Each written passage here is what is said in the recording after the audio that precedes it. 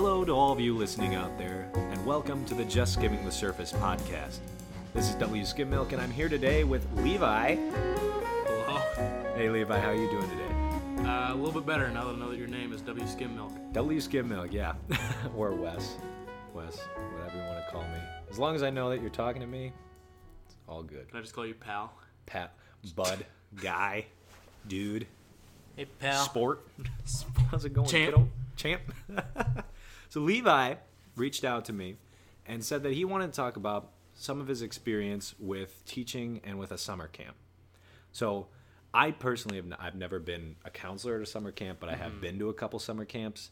So I don't really know much about the experience on that side of things. So, I mean, if you just want to go into it, kind of explain what the camp is. Yeah, well,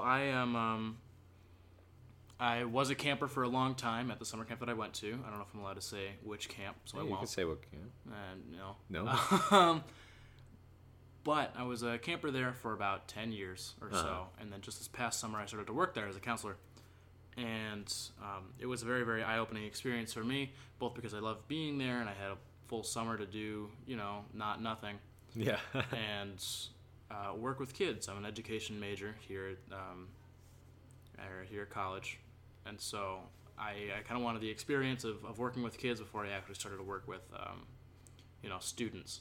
Yeah, definitely. So what would you say is like the big difference between the two environments there? Because you've got summer camp or a classroom. Well, the kids at summer camp oftentimes look at you as, a leader instead of a teacher. There's a very big difference between a teacher and a counselor, only in that you can be cool with your counselor, I guess. Yeah. With your teacher, you can't really go up to him and be like, "Hey, Levi, how you been? I mean you can.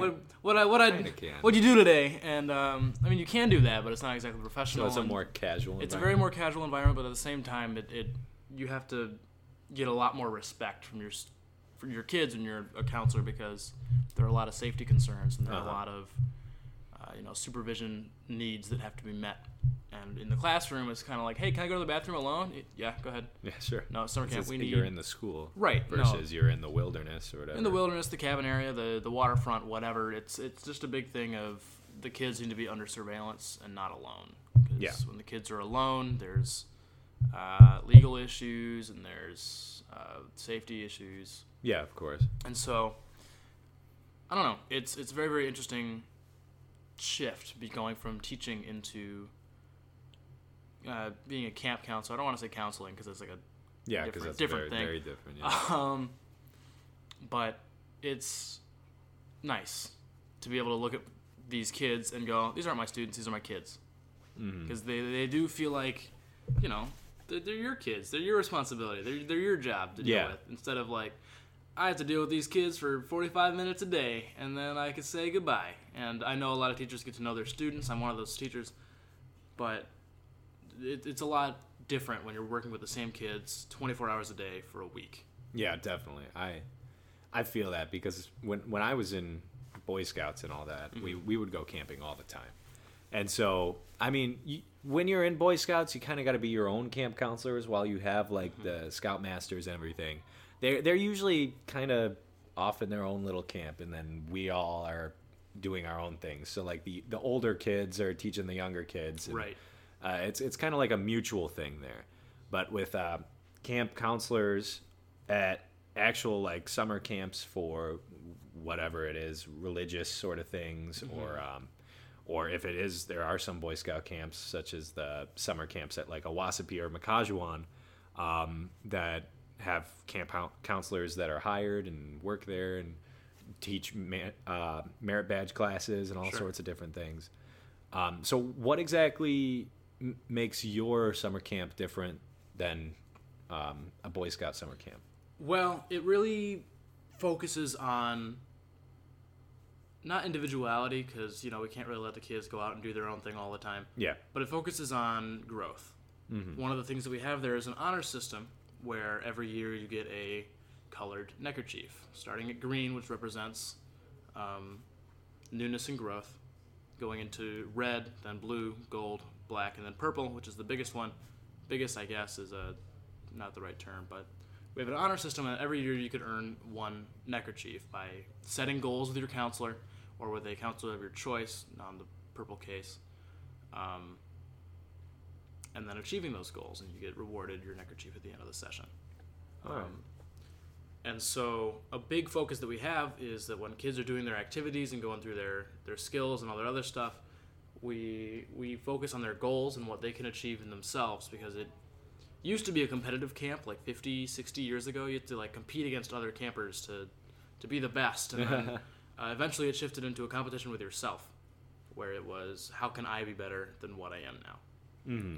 And for instance, for the purple neckerchief, you have to have goals for every previous neckerchief. So you need to have goals for courage and bravery, and newness and growth, and true blue friendship, and True blue friendship and honesty, visible leadership, invisible leadership. You need to have multiple goals for every single one of those topics.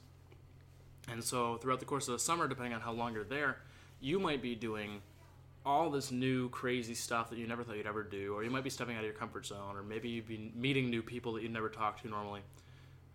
It's a very humbling experience to go through it and then see yourself at the end of it, because the counselors do it too. We have our own goals stuff that we do.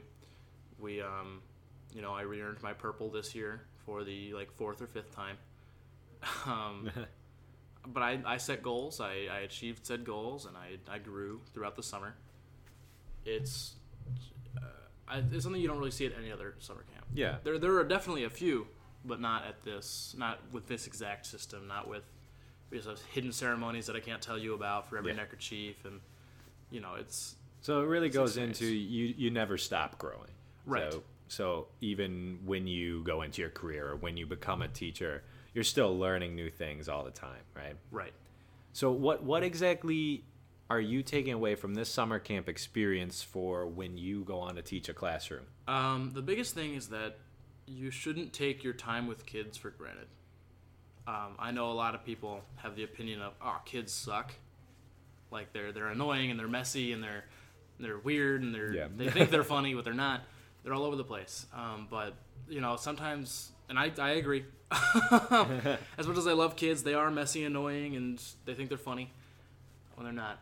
But they have their shining moments where you'll do something for them, or they'll do something for you, that you look at this kid and you go, I would die to protect this child. This is, I am happy to know that this is the future of America, of the world, that I'm looking after and I'm helping grow.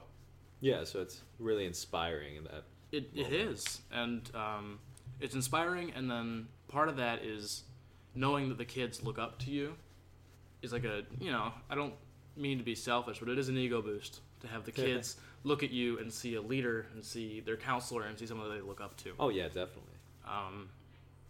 One of my kids, his name was Jack. He was a funny kid. He was actually very, very funny. He was wild. He was all over the place. He's a little kid. All my kids were 12 this summer. And that's like the age that everyone goes, oh God, 12-year-olds. And I agree. In middle school, in the school setting, they are the worst. But at summer camp, 12-year-olds are the best. Mm-hmm. Oh my God, because they're old enough to be funny and make their own decisions, but they're young enough to where they'll still listen to you. Oh yeah, definitely. So this kid Jack, he was all over the place, and that cabin was very, very fun. That whole cabin that Jack was in was very fun, but they were rowdy. They had a lot of problems when it came to respect and being, well behaved. And so multiple times, me and my Matt had to sit them down and talk to them and be like, hey, stop it. Yeah. Stop it. Set them straight. Yeah, and there was one point where we had done that, and then Jack comes up to me and he goes, Levi, I'm sorry. And he was so genuine about it. And I'm like, it's okay, Jack.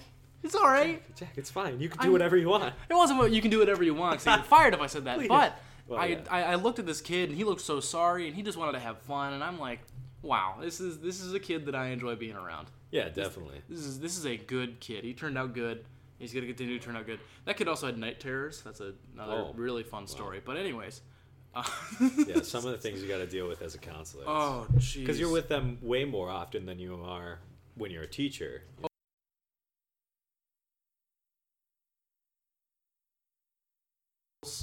And sleep and waking up and We have a cabin cleanup time where we clean up the cabins for a bunch of stuff.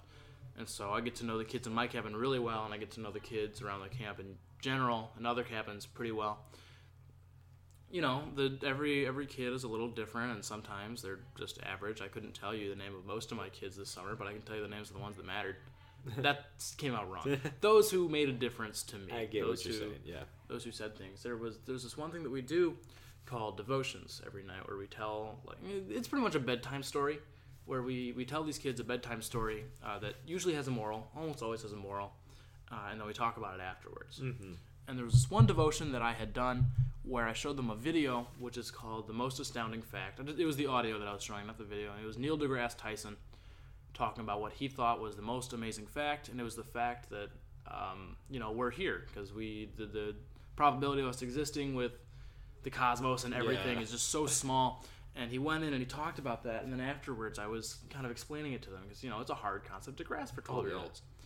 And this was the night before Honors Night, where we have all our ceremonies and the kids get their new neckerchiefs, and it's a big deal. And one of the kids, there's one ceremony in which we say something we're thankful for as we do a certain action. And one of my kids goes up there, and all the kids are like, I'm grateful for my family, I'm grateful for food, I'm grateful for my friends, I'm grateful for camp. And this one kid, one of my kids, goes up and he goes, I'm grateful to exist. And like, nobody, some people kind of snickered, some people kind of gave it weird looks. I sat there dumbstruck. I'm like, this devotion happened last night. It's really deep. Yeah. This devotion happened last night, and it had enough of an effect on this kid that he wanted to devote this statement in the ceremony to that it struck him so hard that he felt it. Yeah. And to know that I had an effect on a kid enough to make him feel grateful, to make him feel humbled, to make him feel, important. Yeah, definitely. That's something else. Yeah, that's the thing with like any sort of experience where you're actually teaching or you're actually with the kids and everything. I honestly think that's more helpful to me in my education than some of these classes I'm taking. Correct. Which I'm not trying to say anything bad about the classes or anything, because they've taught me a lot of cool, like, behind the scenes kind of technical stuff. Right. But really, without that hands-on experience, I would have no idea what I'm doing. Right. At all. Dealing with most of the issues that come up in teaching, whether it be, teaching them how to catch a fish or do mathematics, it's most of the problems come up are the kids themselves and how they act and how they react and how they feel about a certain subject. And so, you can hear all you want about, like, if a kid's getting bullied, this is what you do. Or if a kid doesn't want to do the work, he'll do this, and you got to do this to solve it. That won't help you at all until you actually see it and you actually do it.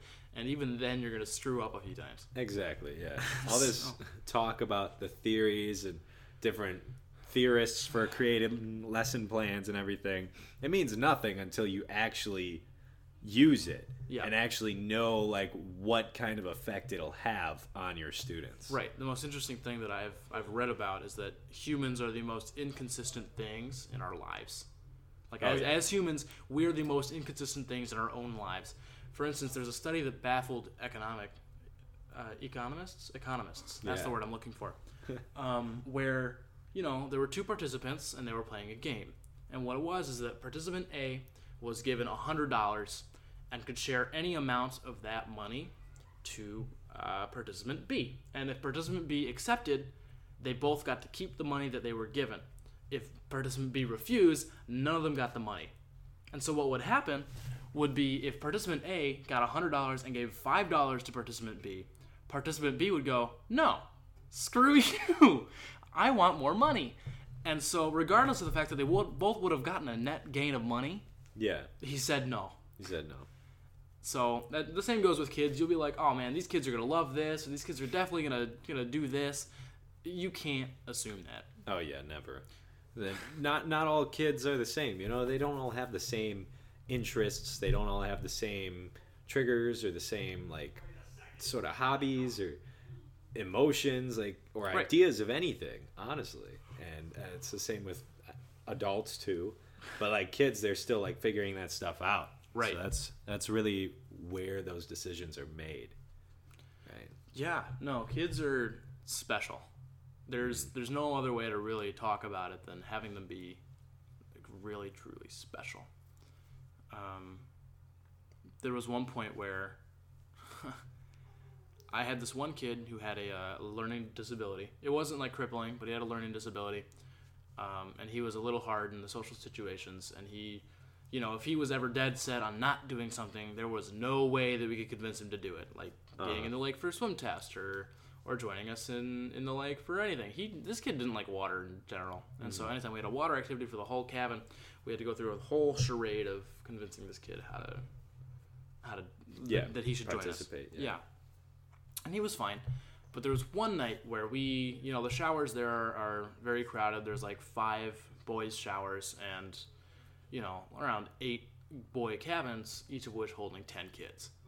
And so shower schedules are a little rough sometimes. Yeah. When I was a camper, we started a tradition called Spartan showers, where there's a little hose in front of the main lodge. And our counselor would spray us down with the hose as we put shampoo on our hair, and then we'd work it in, and then he'd spray us down again. I say he because I was a guy taking Spartan showers, and the guy counselors would be my counselors. Yeah. Girls also took Spartan showers. We do it in our bathing suits. Okay. Probably should say that. Yeah. Everything was done in a bathing suit. Be more clear suit. about that. Everything was done in a bathing suit. Everything's all good. Yes, there was no. It's probably a good thing we didn't say the name of the camp. Yeah, no, that was the intent. But and we get soap all over our body as we're sitting there shivering because the hose is cold. There's no temperature gauge on the hose, and it's nighttime. It's still summer, so it's not terrible. But we're scrubbing ourselves down, and then we jump in front of the hose again, and then we rinse off. It was a very, very fun experience.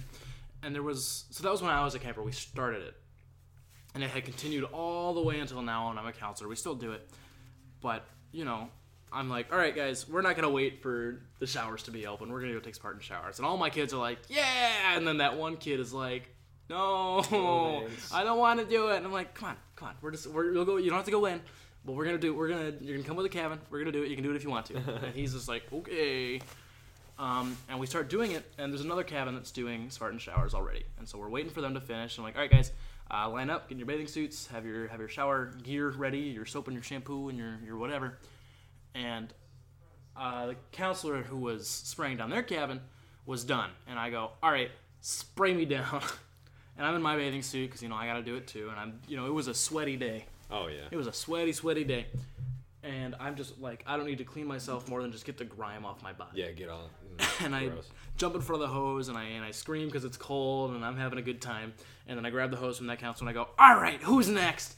And my kids jump in the line, and everyone's laughing and screaming. And that one kid, the infectious mood was, the good mood was infectious. He was so happy, and he jumped in front of the hose, and he was laughing. And it was as if he didn't want to not do it in the first place. Yeah.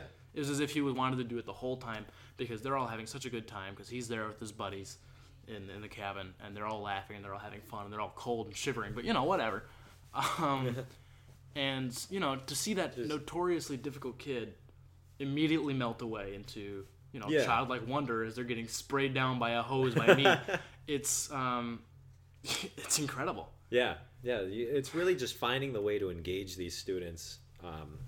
That are just apprehensive towards anything. There are students who don't want to participate in discussions in the classroom, students who don't want to participate in the open reading or whatever, where popcorn reading, reading out loud. And it's just, it's not necessarily that they have to participate, because we're never going to force a student to participate in something that they really don't want to do. But it's finding a way to make it to where they want to participate. Right. And personally, as a mathematics teacher, that's going to be hard. Oh, yeah. That's consistently hard for me. Where, as much fun as trigonometry is, there's no real way for me to be like, come on, guys, let's come on, trig identities, please. just do it. And I mean, as a camp counselor, it opens up ideas for me to be able to be like, all right, here's an example of how math is real cool. How we can make math fun. I did a speech on that. Mm-hmm. I've done speeches on why math isn't awful or why math is fun or all this other stuff. And so my hope in being a teacher is to be able to inspire that in kids, for kids to look at math and just go, oh, that was awesome. Oh, yeah. What else can I do with this? Yeah, that's the cool part, because As a theater education major, we learn a lot about how we're not going to get a job if we just stay theater education, Right. which is funny. It's basically they tell us you should probably get an endorsement in something. Yes. Which is good. It's always good to get endorsements in things no matter what you're teaching because it gives you a better resume and it makes you more hireable. So my endorsement's in English. Sure. But I took it through a bunch of communication classes and everything. So I know a lot more about communications than I do about English. But I can still, once I take the content test and pass it, I can still teach English. Right. But during the theater education curriculum, you have to take this course called creative drama. Sure. And it's like, how do you bring drama into a normal classroom? How do we make things fun, make it theatrical, bring these theater activities to make it fun? Sure. So we'd have to take these books and think of activities that we can do that kind of teach the themes of the book, but also stay within the realm of what the book was talking about, like Ender's Game. We had to do one for that. Ooh, interesting. And like there's just so much you can do with creative drama in the classroom. You can even use it in a math classroom or a science classroom. Sure. All of it. Just it's a good way to make the kids have fun while learning something that they might hate. Yeah, I hate saying that people hate math. Oftentimes, when everyone says, "Oh man, I suck at math. I hate math," and my first response is always, "You've been taught wrong. Yeah. Your teacher sucked." Like I hate to say it, but a big reason that I'm becoming a math teacher is because there are so many terrible ones. Yeah. That I want to be, counterbalanced to that. Yeah, which honestly, at my high school, all the math teachers were some of the funniest and coolest teachers that I knew. Right. Which was strange because it's just like, I mean, you kind of have to be, because when you're teaching something that so many students just dislike, you have to be that fun teacher that they want to go to class to be able to interact with you every day. Right. Yeah, I had teachers like that. In high school, I had 2 teachers that were really, really good and 2 teachers that were absolutely awful. Oh, yeah. In high school, for math at least. I had other teachers that were good and bad. But in math in particular, I had one teacher who was, the old bird lady. Like, she looked like a bird, sounded like a bird, kind of droned on. That was for the hardest class in the school. And so Every school has one of those. I was suffering through all of that. And then I had another one who was teaching me calculus, and she had no idea how calculus worked. Oh, my goodness. That poor lady, she could not, for the life of her, figure out how to teach calculus. I still got a 5 on the AP somehow. There you go. And so now I'm here. Here I am, the straight B math student, looking to be a math teacher. Gonna be math. And then I had 2 really, really good ones. Both that I go back and visit whenever I can. Oh yeah. But it's interesting to know that some teachers are really, really good and some are really bad, and both of them managed to get tenure. Both of them managed to be there for over 20 years, and teach kids and influence these kids. And I don't want my legacy to be, that one math teacher who kids always hated having. Oh yeah, definitely not. And that's like the pinnacle of your career is when students still want to keep in contact with you after they've graduated. Yes, my band directors are like that. Yeah, the best sort of reward as a teacher. Oh yeah.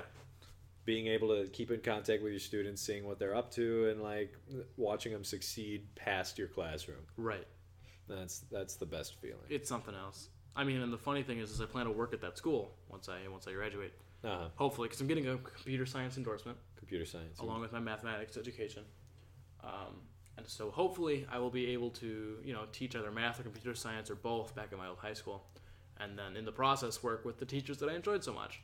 Oh yeah, definitely. And so we'll see if that works out. Hopefully it should. Yeah, I know some people who like really want to teach at their old school, and then other people who are just like, nope, anywhere but there. My girlfriend is like that. No. She wants to move to North Carolina as soon as she can. That was my response too. North Carolina. What exists in North Carolina? She goes, hills, beaches. Beaches, I guess. It's on the coast. I mean, weather's probably pretty nice there compared to here. Like I'm looking out the window. We're covered in snow right now. Yeah. It's below freezing, especially with wind chill. And so we're colder right now than it is in some parts of Antarctica, Alaska, Yes, I heard that. and Iceland and all that crap. So Oh, the Illinois weather. gotta love it. So that kind of leads into a discussion of like teaching and like moving after you get your degree, teaching in a new place. One of the biggest things of advice that I've ever gotten from a teacher of mine was as soon as you work somewhere where you don't have connections, you need to make connections. You need to, take a mentor. Yeah. Have someone in your department or a different department be your mentor, your teaching mentor, because one thing I've heard over and over and over again, and I don't believe it until it's going to happen, is that your first year of teaching is going to be awful. Your first year teaching is going to be the roughest thing in existence, and you're not going to love it, and you're going to debate switching what your career is going to be, but you can only go upwards from there. And so the best way to lessen that blow is to take a mentor. To take someone. Just learn. Like, listen to everyone around. Right. Listen to the people around you. Don't be that apprehensive teacher who thinks that they're going to get everything right. Oh, yeah. We have one of those in the music department right now. Oh, boy. You don't want to do that. It's just being able to learn from your peers, from your students. Especially from your students. The biggest thing in your first few years of teaching. Like, they're teaching us all about these lesson plans and everything. And my favorite thing they do when we have to do all these assignments with lesson plans and planning lessons and theories and everything like that. And they're like, yeah, you're only going to do this for like the first year or two of your teaching. After that, it's just write it when your administrator wants it. It's like, then why am I spending so much time getting graded on this stuff? Right. And even then, I don't want to say that teaching is improvisational, but it definitely is. There are, you need to be good at improving things sometimes to be a good teacher. And that was, being able to adapt lesson plans on the fly is one of the biggest tools you can ever get as a teacher, and it's one of the hardest things to do. And I can connect that back to summer camp because that's what we had to do every single day for everything. Like, one thing that you don't, I know you mentioned that you went to a summer camp as a kid. One thing that you don't realize when you're a camper is that, you look at the summer camp and you're like, wow, this is a well-oiled machine. Everything's got a schedule and everything's planned. Yeah. As soon as you start working there, you realize, wow, this is a dumpster fire on wheels. This truck is on fire and it's about to blow up, but we're going. You gotta take it and make it look like it's a nice, I don't know, one of those Hummer limos or whatever the heck it is. And there were multiple days, even within the same week, where I'd go to my skill. The skills would be like the activities like fishing or swimming or, like nature or dodgeball, things like that, where I'd go up to my co's for that skill and be like, hey, what are we doing? And they go, I don't know. Your guess is as good as mine. Right. So, you know as much as I do. And I'd be like, we're leading this skill. We're in charge of this. And they go, yeah, we're going to figure it out. There was one day where, it was the skill that was like kind of like the have fun in the water skill. And the kids really, really loved just going in the water and messing around and doing nothing. Oh, yeah. Doing nothing in particular. But, our supervisors were like, no, these kids, you have to be doing something. You guys have to be putting in the effort to make these kids doing something interesting. It's fun to be able to do that, but it's not memorable. We need these kids to have memories of something unique. And actually learning some sort of skills. Yeah, usually. And so it's hard to take a skill that's like play in the water time for an hour and go, how can we have like pool toys and other stuff, but it's very, very difficult to come up with something completely new. Because, some people do one thing and then they just do it again and again and again, like dolphin races where you have to get a ball to the end of the swim section with just your head. Yeah, and at what point do you just stop learning anything? It's really fun the first time, but then you see it every day. Yeah, you keep doing it. Well, you keep doing it. Okay, but there was one where we have like these lake mats, the floating mats, and I'm like, guys, grab all the mats and put them in the red section, which is sectioned off by the docks. And they go, all right, why? And I go up to the kids. I didn't tell my co's anything. And I go up to the kids and go, all right, kids, we're playing Wipeout today. And we set up a full, run across the lake in these sections of mats. Just like the old TV show, Wipeout. Yeah. And they had the most fun running across these things. And all the kids that weren't running had, dodgeballs and pool noodles they'd smack the kid running with. And it was, it happened. And I'm pretty sure that most of those kids remember that. Because it's fun. Like, being able to make things more fun. Right. And so, when I woke up that morning, knowing that I had to do this skill, I had no idea what we were doing. And so on the fly, I had to be like, all right, we're doing this with this and these things, and this is an idea, and I had this planned out, I promise. And so it's very much akin to teaching. And I know mathematics isn't very much, like creative. There are creative ways to apply mathematics, but when it comes to teaching kids how to do math, you got to teach them what to do. Oh, yeah. You can teach them how you can do it in multiple different ways, but what they have to get done, especially in high school mathematics, you do have to teach to the test. You do have to teach to a certain standard. In math, it's like there is one right answer. There is one right answer, but you don't have much time to get there either because you have the ACT and the SAT and whatever else, AP tests. Standardized testing. Thanks, America. They work, I promise. They don't. But different conversation. No, I had to retake the ACT for my certification. Really? Because you have to get the writing portion. Yes. My school didn't offer it. Oh, no. So while I had like a good score, I didn't have a writing score. So I had to go retake it just so I could get the writing score. And at first when I was taking it, I was like, you know what? I'm going to actually try. And we're going to, not that I need to, but I'm going to actually try because maybe I could get a better score. And so the first 2 sections, it was like reading and I want to say math. And, or no, it was English, then math. And I have not done math in years because I haven't had to take a math class. Right, no. And I didn't bring a calculator. Oh, no. So, but I did pretty well on it. And I did pretty well on the English thing, too. Well, I'd hope. But we took a break after that. And then we went into reading and then science. Science is in, can you read this graph? Yeah. And reading, I'm such a slow reader. That's why I'm apprehensive to reading things. But I'm so slow at reading that I got to like the third one and she called for like 5 minutes left and I was like, oh gosh. And I was like, okay, my score doesn't matter anymore.